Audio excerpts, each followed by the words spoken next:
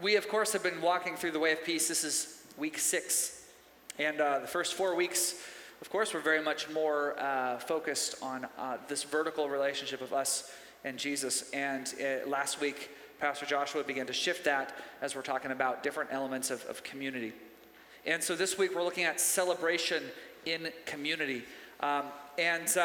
We looked specifically at John 17 last week, how Jesus was praying to the Father. It's a very famous section of Scripture called the High Priestly Prayer. And he prays and he says, Lord, let them be my disciples, let them be one, even as you and I are one. And that's in itself a powerful statement about community, that God is 3 in 1. He is Trinity. So all the things we desire to see in community, we can look at God the Father, Son, and Holy Spirit, 3 persons in 1, and how that is the prime example of what community should look like. And that's what Jesus is praying, that we could be so united in purpose that we're one, that we're part of him. He is in us, and it makes us one. Now, just before that prayer, Jesus spends a lot of time in the book of John. He spends several chapters talking to the disciples. Now, the timing here is really interesting, because this is at the time of the Last Supper. And he has a long teaching there about unity before he dives into the prayer. Now, he makes a couple of very interesting statements for our purposes this morning. One of them, John 13:35, he says this: "By this, all people will know that you are my disciples, if you have love for one another." And that's a verse we hear often, but I started thinking about this and putting it in perspective of this moment, this very key moment in the life and ministry of Jesus. You see, Jesus was a real man, and he had an actual reputation. And he has actual students. And he is thinking about, okay, I'm going to go away from you. And when I go away from you, I want you to keep doing what I've been doing, so that they will recognize the DNA of my ministry with you. That they will see what you're doing and go, wait a minute, you know who worked in this exact same way? That Jesus of Nazareth guy. Like, that they'll notice you, in other words. It's almost like you'll have my accent. In this way, and this is what it looked like, you will really love one another. Because that's what we've done here. You know, it's sort of talking to his group. We have loved one another as we've walked through life, and we've walked through lots of hard things. We've loved each other so well, and that when I go, I want you to keep doing that, so they will recognize me in you. That's quite a reputation, isn't it? So that wasn't all. He made another statement. This one I think is interesting. "These things I've spoken to you, that my joy may be in you, and that your joy may be full." He's urging this little Christian community to be one, so that their joy would be complete, that their joy would be full. And again, you have to think about Jesus' reputation. You remember back about 6 years ago when we were studying the book of Luke? That's a joke, because it was in January that we started that, but it seems 6 years ago. We were studying the book of Luke, and then got totally interrupted because of COVID and everything. And so then we had to come back and finish it later. But we were studying this book, and I was struck, and we talked a good deal about it here on Sunday mornings. I was struck by how often Jesus is feasting. He's hanging out with people. He's having dinner parties all over the place. And he's hanging out with everybody. He's hanging out with the ones you'd expect, and then the ones you wouldn't expect.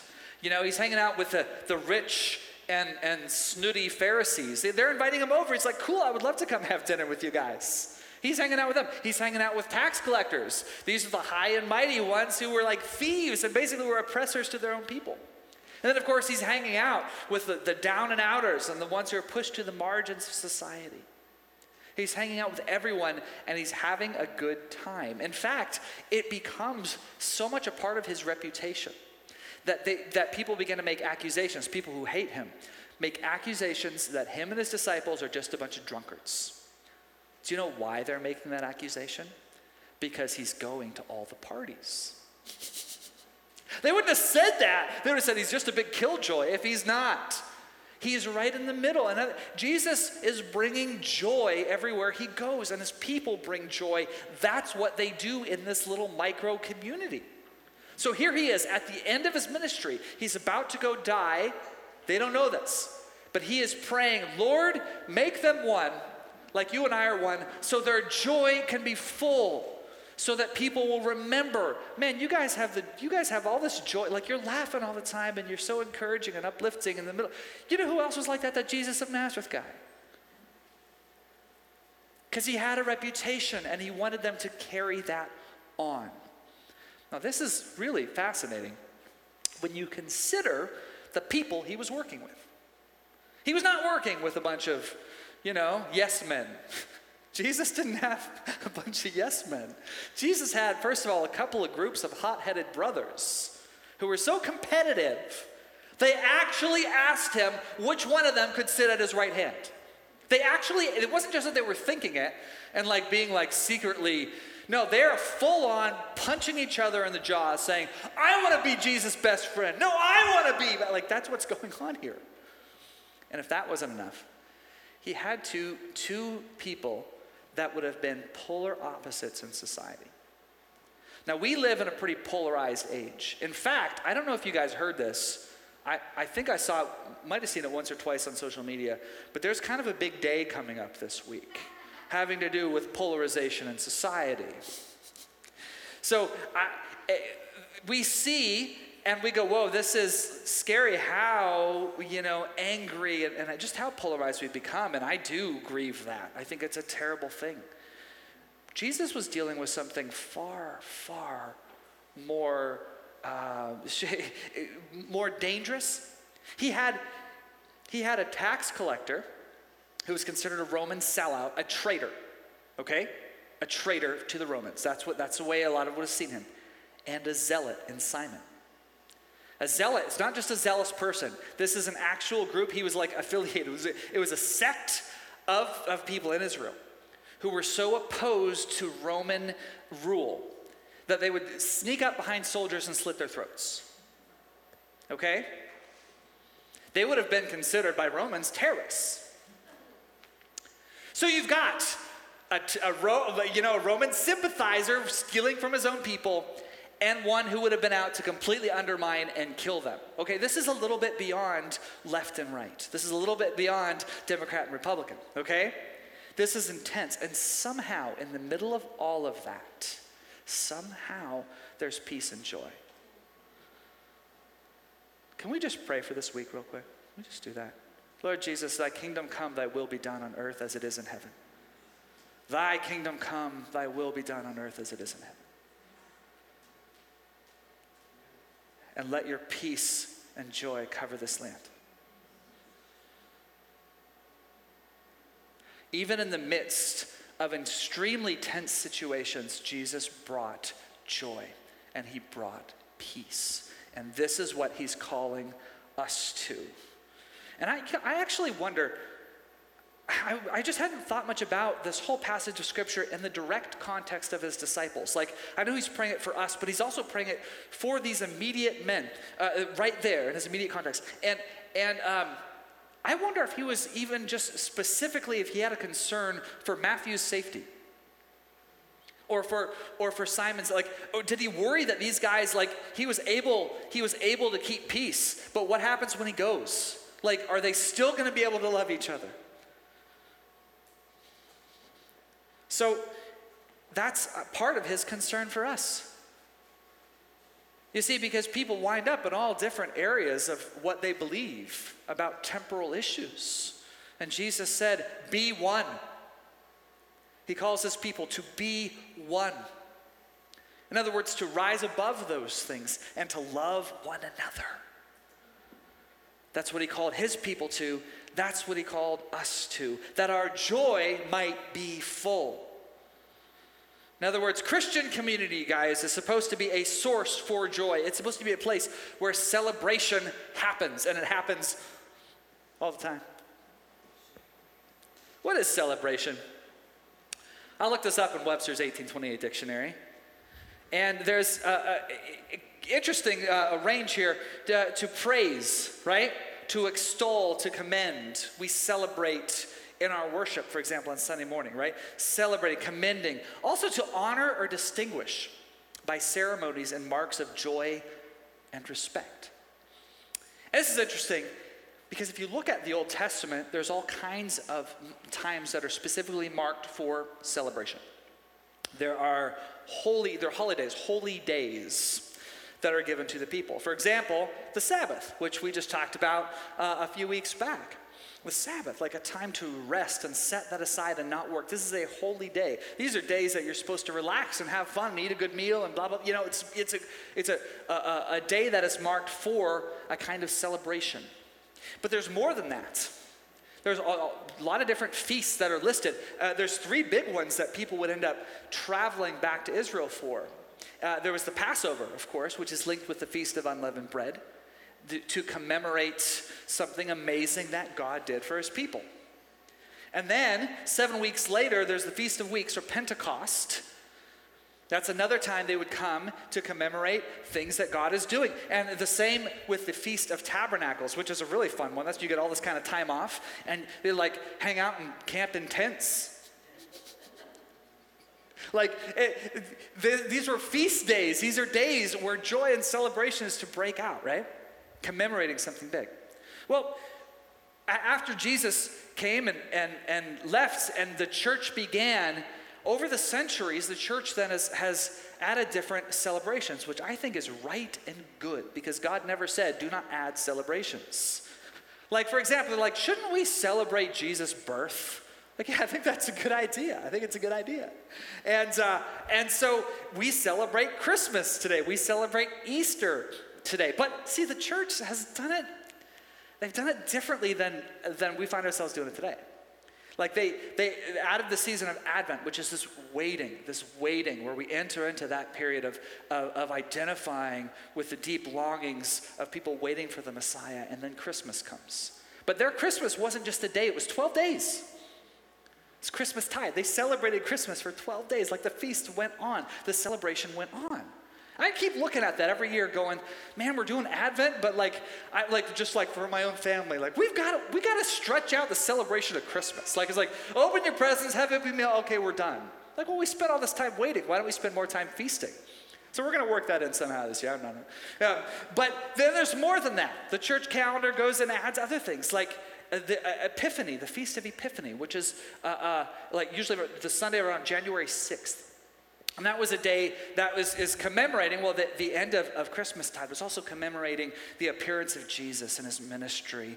And some groups took a whole season there where for the next 5 weeks or leading up right until Lent, they would feast every single Friday. And their feast would be honoring somebody like John the Baptist. Isn't that cool? Like, I wasn't raised in a liturgical church, and I know some have had like bad experiences and ones that are more liturgical. I understand that, but there's some richness here, and I think this is like treasures old and new. So as I look at some of this, I'm like, oh my goodness, there's more reasons to celebrate. And then you get to Easter. And again, sometimes I feel the same way about Easter. A lot of people, celebrate Lent to, maybe a period of fasting or staying, fasting from something anyway, and thinking about Jesus and the pains and the trials of Jesus. Then we get to Passion Week, which of course we celebrate here. And then Easter is one day. Well, that's not the way it actually is in the liturgical calendar. They keep celebrating every single Sunday all the way up into Pentecost. Easter is 7 weeks long. Isn't that so cool? You see, more reasons to celebrate. And then you get to Pentecost, and that's not just honoring Acts 2. That's a full-on birthday celebration for the church, because that's when the church was born. I just said to Joshua first service, we're going to do that this year, right? Can we do that this year? We're going to do that this year. We're going to make Pentecost a bigger deal, because it's pretty awesome. Anyway, I have no idea what that's going to look like, but that was just a random thing. Thank you for rolling with me on that. I appreciate it. Because that would have been embarrassing if you're like, no, I don't want to really do that this year. I'll do it myself then. All right. These are official times of group celebration. These are times that are supposed to stir up joy in remembering who we are and praising Jesus and honoring one another. Now, of course, this is also what we do on Sunday mornings. This is what we've done this morning. And it was great. Great job this morning, worship team. You guys, that was wonderful. The celebration of Jesus and who he is, honoring him together in a large group setting. It's a beautiful thing. And we are going to keep doing it because this is one of the ways that we celebrate. But of course, we all know that massive celebrations or bigger groups like this, that's not enough. There's more that, if we're called to Christian community, just coming to a big group meeting, if that's all that's happening, like you're gonna miss out on a lot. Now there's kind of a cliche that's been around for quite a while that I sometimes roll my eyes at, but then I find myself using all the time because it's actually a good description, even though I think it's kind of cheesy. And it's this: doing life together. We do life together. Like, it's kind of hokey, but I also kind of love it too. Because that's what community actually looks like, right? We do life together. We don't just celebrate on Sunday morning. We actually are involved in one another's lives. Now, there's different degrees and different desires that people have. Like, I actually grew up for a good period of time living in a youth of the mission community. It's literally a community, and that you're eating with them pretty much every day, different things like this. And that can be great, that can be beautiful, that can also be totally and completely exhausting. I was actually relieved when we moved off of the YWAM base myself as a kid. It was like, oh, okay, that was a little too much. But so there's different degrees of how that works. It's not necessarily an everyday, we're going to live in a commune kind of thing. That works for some, probably doesn't work for most people. But it does mean that we make an effort to actually be a part of one another's lives. Things like home groups, I think, are a great thing, and pastoral staff is in the midst of praying, Lord, how do we move forward? Because I feel like we've got some great momentum here as far as the way of peace home groups and getting into each other's lives a little more. So how can we establish rhythms in our own congregation where we're meeting with people from different age groups and these things and walking together? But there's stuff that it should absolutely or can't be planned out or set up by Christ Center, like by the leadership. Like stuff like having one another over and sharing a meal can be a powerful time of community, of doing life together, where you're actually sharing in joys and in difficulties. You're praying for one another, you're laughing, you're watching movies, you're playing games. Those kinds of things are awesome because we are called to do life together and to celebrate not only the goodness of God, but to celebrate one another. Paul has this wonderful section in 1 Corinthians. I'm going to read this out of the Message because I've read it, we've all read this, a familiar passage, but it really, I don't know, it just jumped out at me as I was reading it through the Message, which I typically use more as a commentary because it's not really a direct translation. But I love the way Peterson puts it here. And so let's read it out. By the way, the Message is published by the good folks at Nav Press. Here we go. 1 Corinthians 12 to 18, I think. Your body has many parts, limbs, organs, cells, but no matter how many parts you can name, you're still one body. It's exactly the same with Christ. By means of his one Spirit, we all said goodbye to our partial and piecemeal lives. We each used to independently call our own shots, but then we entered into a large and integrated life in which he has the final say in everything. That is what we proclaimed in word and in action when we were baptized. Each of us is now a part of his resurrection body, refreshed and sustained at one fountain. Isn't it great we sang that song this morning? All my fountains are in you. I love it. His Spirit, where we all come to drink. The old labels we once used to identify ourselves, labels like Jew or Greek, slave or free, are no longer useful. We need something larger, more comprehensive. Pause there for a second. You guys, it's in the Christian community that we find true unity and diversity. we find lots of different kinds of people becoming one. And I make this statement that Rebecca McLaughlin makes and backs it. She has a wonderful book, Confronting Christianity, which I've quoted like 1,000,000 times on a Sunday morning. She makes this statement: the Christian church is the most diverse movement in the history of the world, and it's not even close. It's not even close. In Christ, it does not matter your background.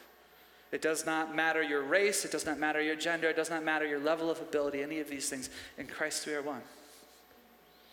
The beautiful, beautiful thing about his church.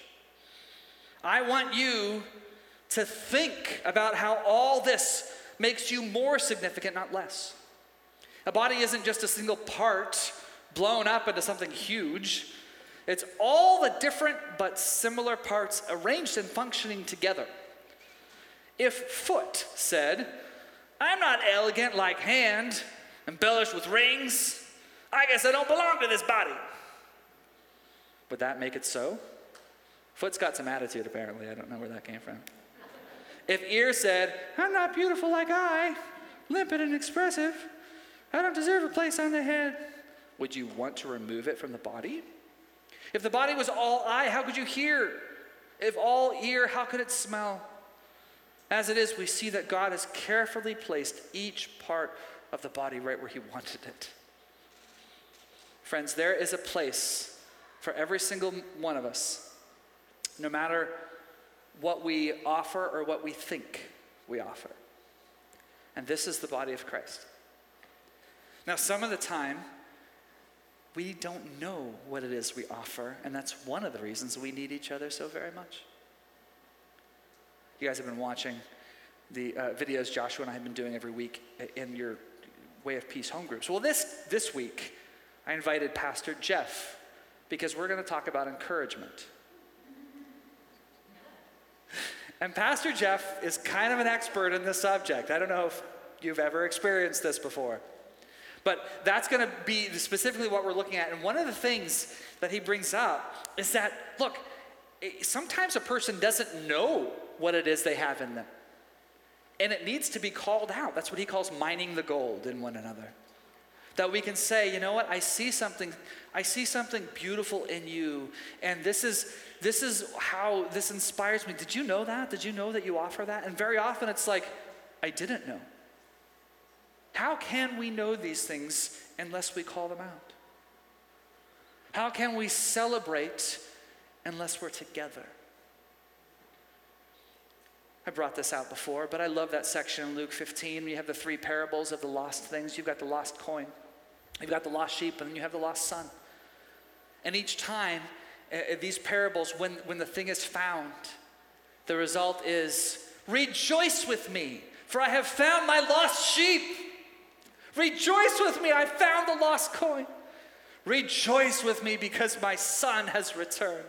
You see, rejoicing is a team sport. Good luck rejoicing on your own. You can try, you can, but it's like something's lacking. You're like, oh, wow, happy birthday to me, okay. It's the same way with encouragement. You can encourage yourself, but I mean, if it's not coming from, it's kind of difficult, you know? Good job, yeah, all right. But if you can't see something from the outside, though, sometimes you don't even know what's there. As a Christian community, we have the distinct honor and privilege of celebrating one another. Calling it out. Skip over to verse 25. The way God designed our bodies is a model for understanding our lives together as a church. Every part dependent on every other part. The parts we mention and the parts we don't. The parts we see and the parts we don't. If one part hurts, every other part is involved in that hurt and in the healing. If one part flourishes, every other part enters into the exuberance. You see, we weep together when it's time to weep. We confess together when it's time to confess. But we make a point of celebrating when it's time to celebrate, even when someone else gets blessed and we don't. If one part flourishes, we all celebrate. And you know, that's the rub, isn't it? This is where it gets tricky. It's hard to celebrate someone else's victories when you yourself are not receiving that same kind of victory. It's hard to celebrate someone else's blessing if you are not feeling blessed. Can I give you the obvious example? I've given this several times here for you guys, and I wrote about this too. But for special needs families, sometimes this can be a really tricky thing. Particularly social media can be super tricky, right? If you're, like you have a child that might never hit certain milestones, and then you see other parents that are celebrating their children's milestones, as they should. And I have 4 neurotypicals, and we're constantly celebrating their milestones, right? But it is hard when you're like, there's one here, I'm so glad that your kid just graduated. My kid probably will never graduate from high school. Certainly won't stand up and give a valedictorian speech. That's just never going to happen. And so we have to be on guard there, because that our lack of progress, or like lack of blessing or victory in this particular area that we're looking at just right then, that can lead to all kinds of bitterness. It can lead to self-pity.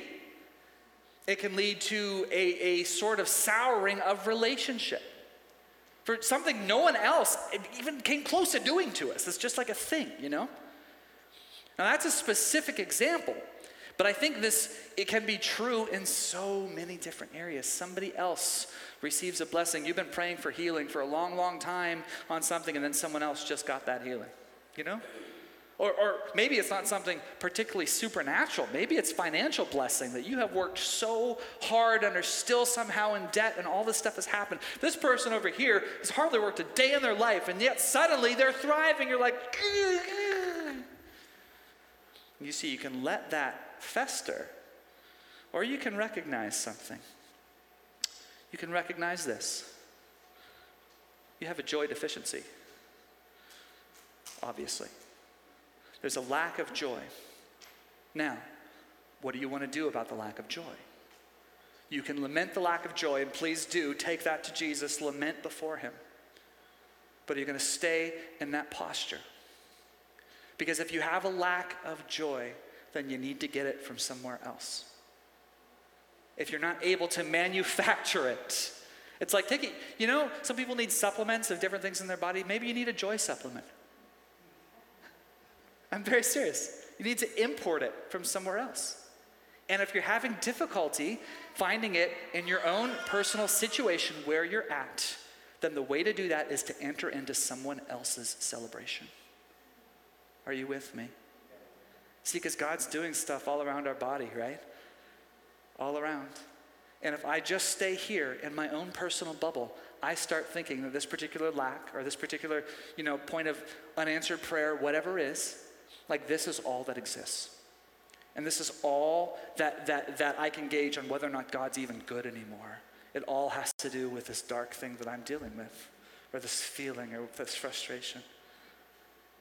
We need our bubbles to be bigger than our own circumstances. We need to let other people in. And that means risking a little bit of heartbreak here. That means stepping through that place of tenderness and that place that could be bitter, and to say, I want to celebrate this with you. And that means not taking offense when God's blessed someone else in an area that you long for that blessing. That means entering in, say, yes, I accept this. I receive this. God is good. I love you. I'm so happy with what God is doing. And there's something that can break off of us when we do that. When we learn to celebrate one another's victories, something happens. It's like that joy supplement actually can... You can even hear that sound effect. I don't know where that came from. Now, this would happen with me often when I was really going through my dark night of the soul, right? When the guys are all getting together, and Sarah's like, hey, why don't you go hang out with your friends? I'm like, yeah, I don't really want to. I don't feel like hanging out with anybody.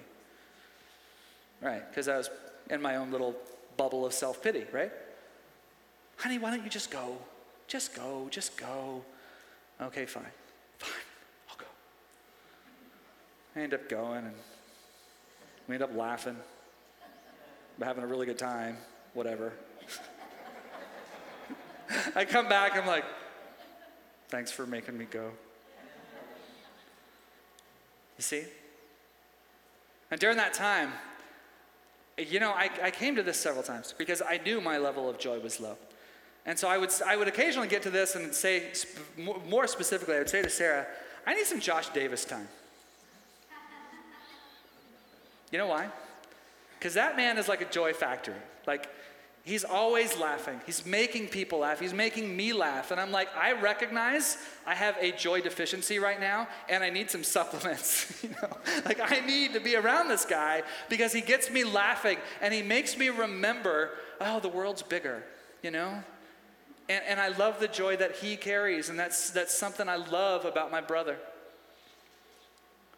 We need one another, you guys. We need one another. We need to borrow celebration.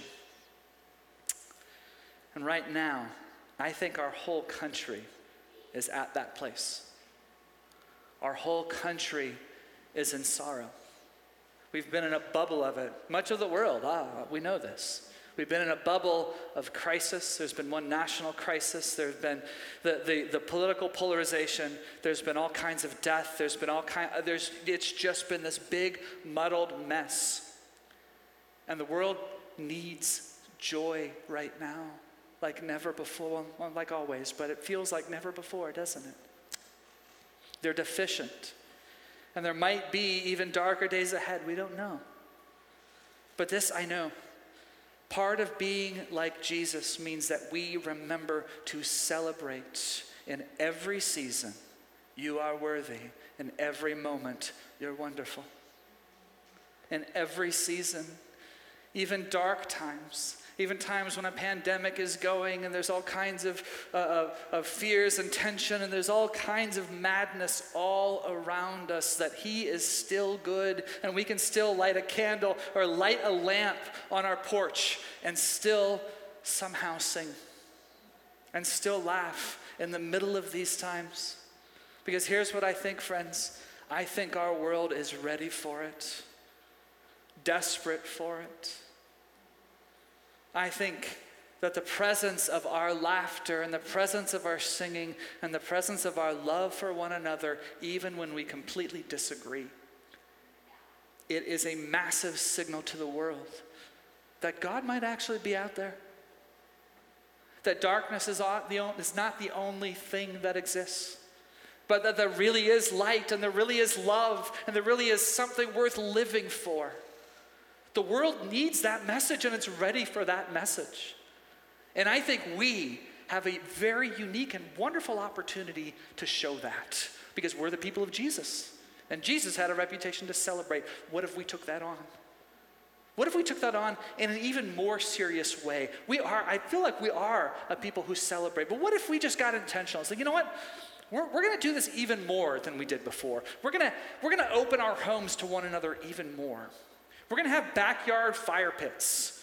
We're not going to worry about making our homes perfect like some little Better Homes or Housekeeping or whatever kind of magazine. Everything's perfect, right? We just be casual. We can share our real life. Here, come sit down on my carpet.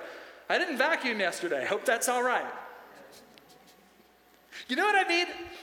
Like casual hospitality, as we call it here.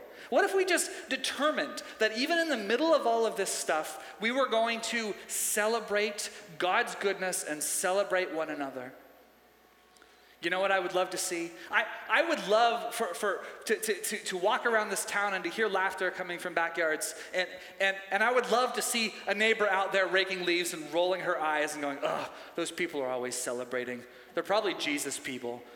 They're probably those Christ Center crazies, Those guys are always laughing and having a good time.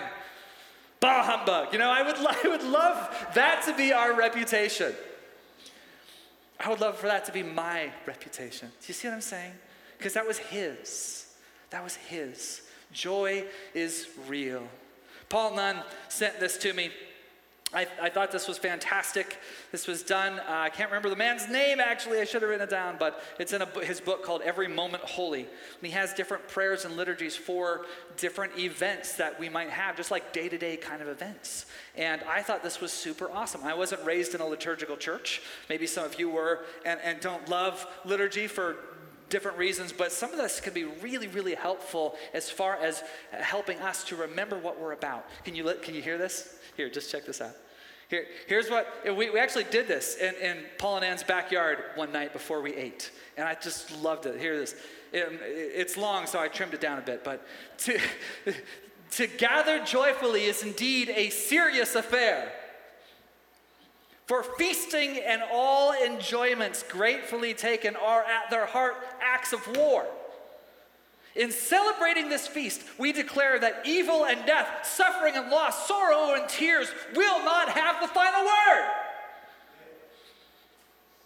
But the joy of fellowship and the welcome and comfort of friends new and old, and the celebration of these blessings of food and drink and conversation and laughter are the true evidence of things eternal, and are the first fruits of that great glad joy that is to come and that will be unending. So let our feast this day be joined to those sure victories secured by Christ. Let it be to us now a delight and a glad foretaste of his eternal kingdom. Take joy, O King, in this feast. Take joy, O King. All will be well. And the participants then take up that same cry. All will be well. Nothing good and right and true will be lost forever. All good things will be restored. Feast and be reminded. Take joy, little flock. Take joy. Let battle be joined. Let battle be joined. Do you hear that message? Our feasting, our celebration, our rejoicing is an act of war against the darkness. It's an act of war against sorrow. It's an act of war against depression. It's an act of war against fear and all of these other things where we gather and say, yeah, we know, we see the darkness. Oh, we're not denying the darkness, but the light is greater. And Jesus is unending, and his laughter is unending, and his kingdom will go on and on and on. And even little gifts like good food, even little gifts like a song, even little gifts like a campfire remind us of his goodness that will not end. Amen. It's an act of war against the darkness. What if we just did that, you know? What if we just took that on? Can you guys take that on with me? That no matter how hard it gets, that we remind each other of the goodness of Jesus Christ, and that we continue to be involved in one another's lives and continue to celebrate him, even if there's fear and chaos all around us, because that is the reputation of Jesus Christ, and that's what he's asked us to do. What a great commandment, isn't it? I want your joy to be full. Like, here, be one so your joy can be made full. That's why he calls us to be one. Can you receive that? Yes. Let's stand together.